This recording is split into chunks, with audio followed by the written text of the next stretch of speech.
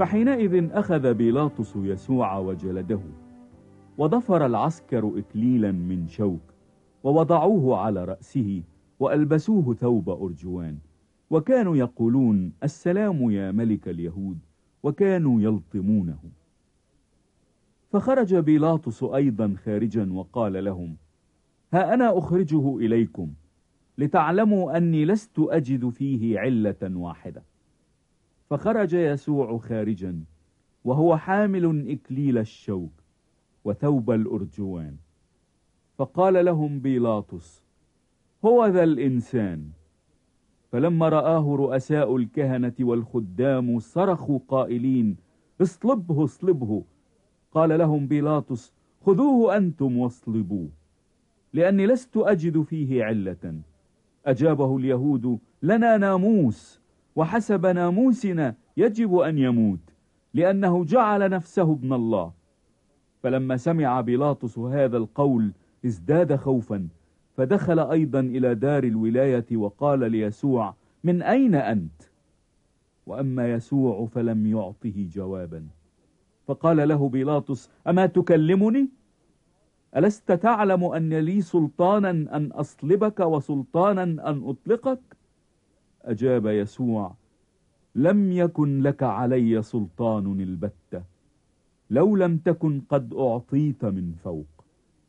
لذلك الذي أسلمني إليك له خطية أعظم.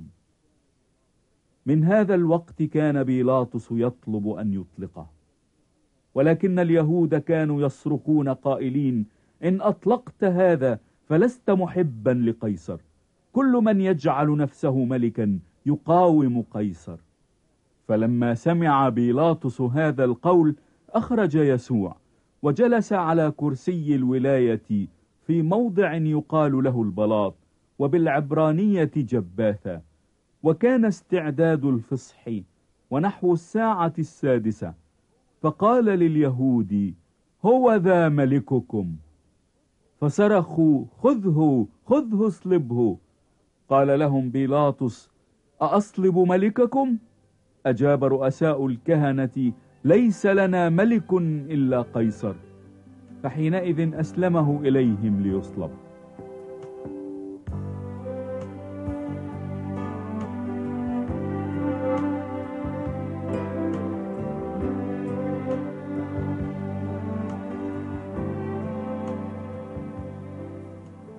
فأخذوا يسوع ومضوا به، فخرج وهو حامل صليبه إلى الموضع الذي يقال له موضع الجمجمة، ويقال له بالعبرانية جلجثة، حيث صلبوه، وصلبوا 2 آخرين معه، من هنا ومن هنا، ويسوع في الوسط. وكتب بيلاطس عنوانا ووضعه على الصليب، وكان مكتوبا: يسوع الناصري ملك اليهود. فقرأ هذا العنوان كثيرون من اليهود، لأن المكان الذي صلب فيه يسوع كان قريبا من المدينة، وكان مكتوبا بالعبرانية واليونانية واللاتينية. فقال رؤساء كهنة اليهود لبيلاطس: لا تكتب ملك اليهود، بل إن ذاك قال: أنا ملك اليهود. أجاب بيلاطس: ما كتبت قد كتبت. ثم إن العسكر لما كانوا قد صلبوا يسوع أخذوا ثيابه وجعلوها 4 أقسام، لكل عسكري قسما، وأخذوا القميص أيضا، وكان القميص بغير خياطة، منسوجا كله من فوق. فقال بعضهم لبعض: لا نشقه، بل نقترع عليه لمن يكون، ليتم الكتاب القائل: اقتسموا ثيابي بينهم، وعلى لباسي ألقوا قرعة. هذا فعله العسكر. وكانت واقفات عند صليب يسوع أمه وأخت أمه، مريم زوجة كلوبا ومريم المجدلية. فلما رأى يسوع أمه والتلميذ الذي كان يحبه واقفا، قال لأمه: يا امرأة، هو ذا ابنك. ثم قال للتلميذ: هو ذا أمك. ومن تلك الساعة أخذها التلميذ إلى خاصته.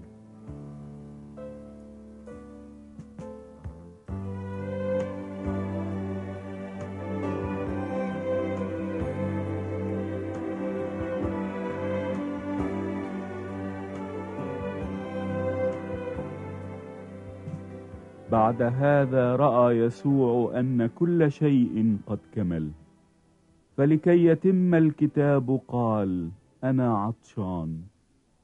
وكان إناء موضوعا مملوا خلا، فملأوا إسفنجة من الخل ووضعوها على زوفا وقدموها إلى فمه. فلما أخذ يسوع الخل قال: قد أكمل، ونكس رأسه وأسلم الروح.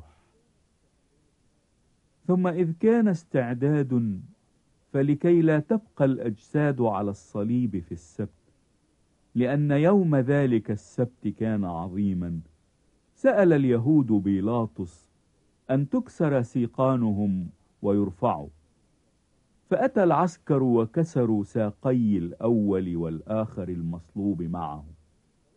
وأما يسوع فلما جاءوا إليه لم يكسروا ساقيه، لأنهم رأوه قد مات.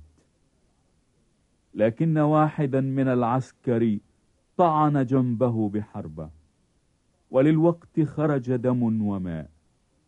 والذي عاين شهد، وشهادته حق، وهو يعلم أنه يقول الحق، لتؤمنوا أنتم، لأن هذا كان ليتم الكتاب القائل: عظم لا يكسر منه. وأيضا يقول كتاب آخر: سينظرون إلى الذي طعنوه.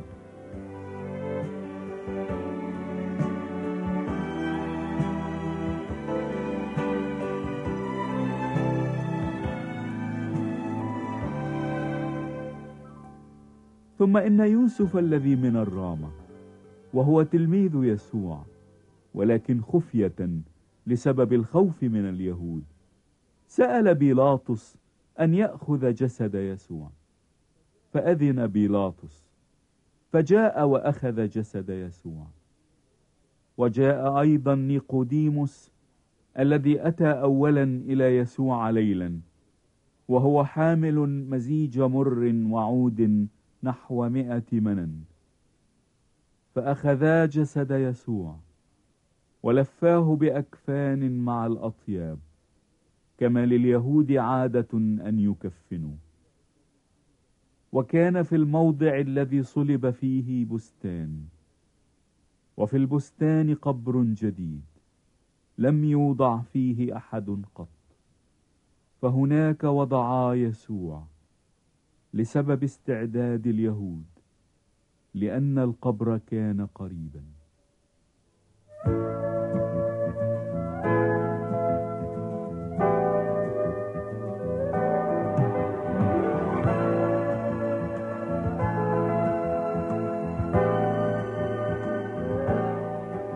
قيامة المسيح من بين الأموات وظهوراته المختلفة.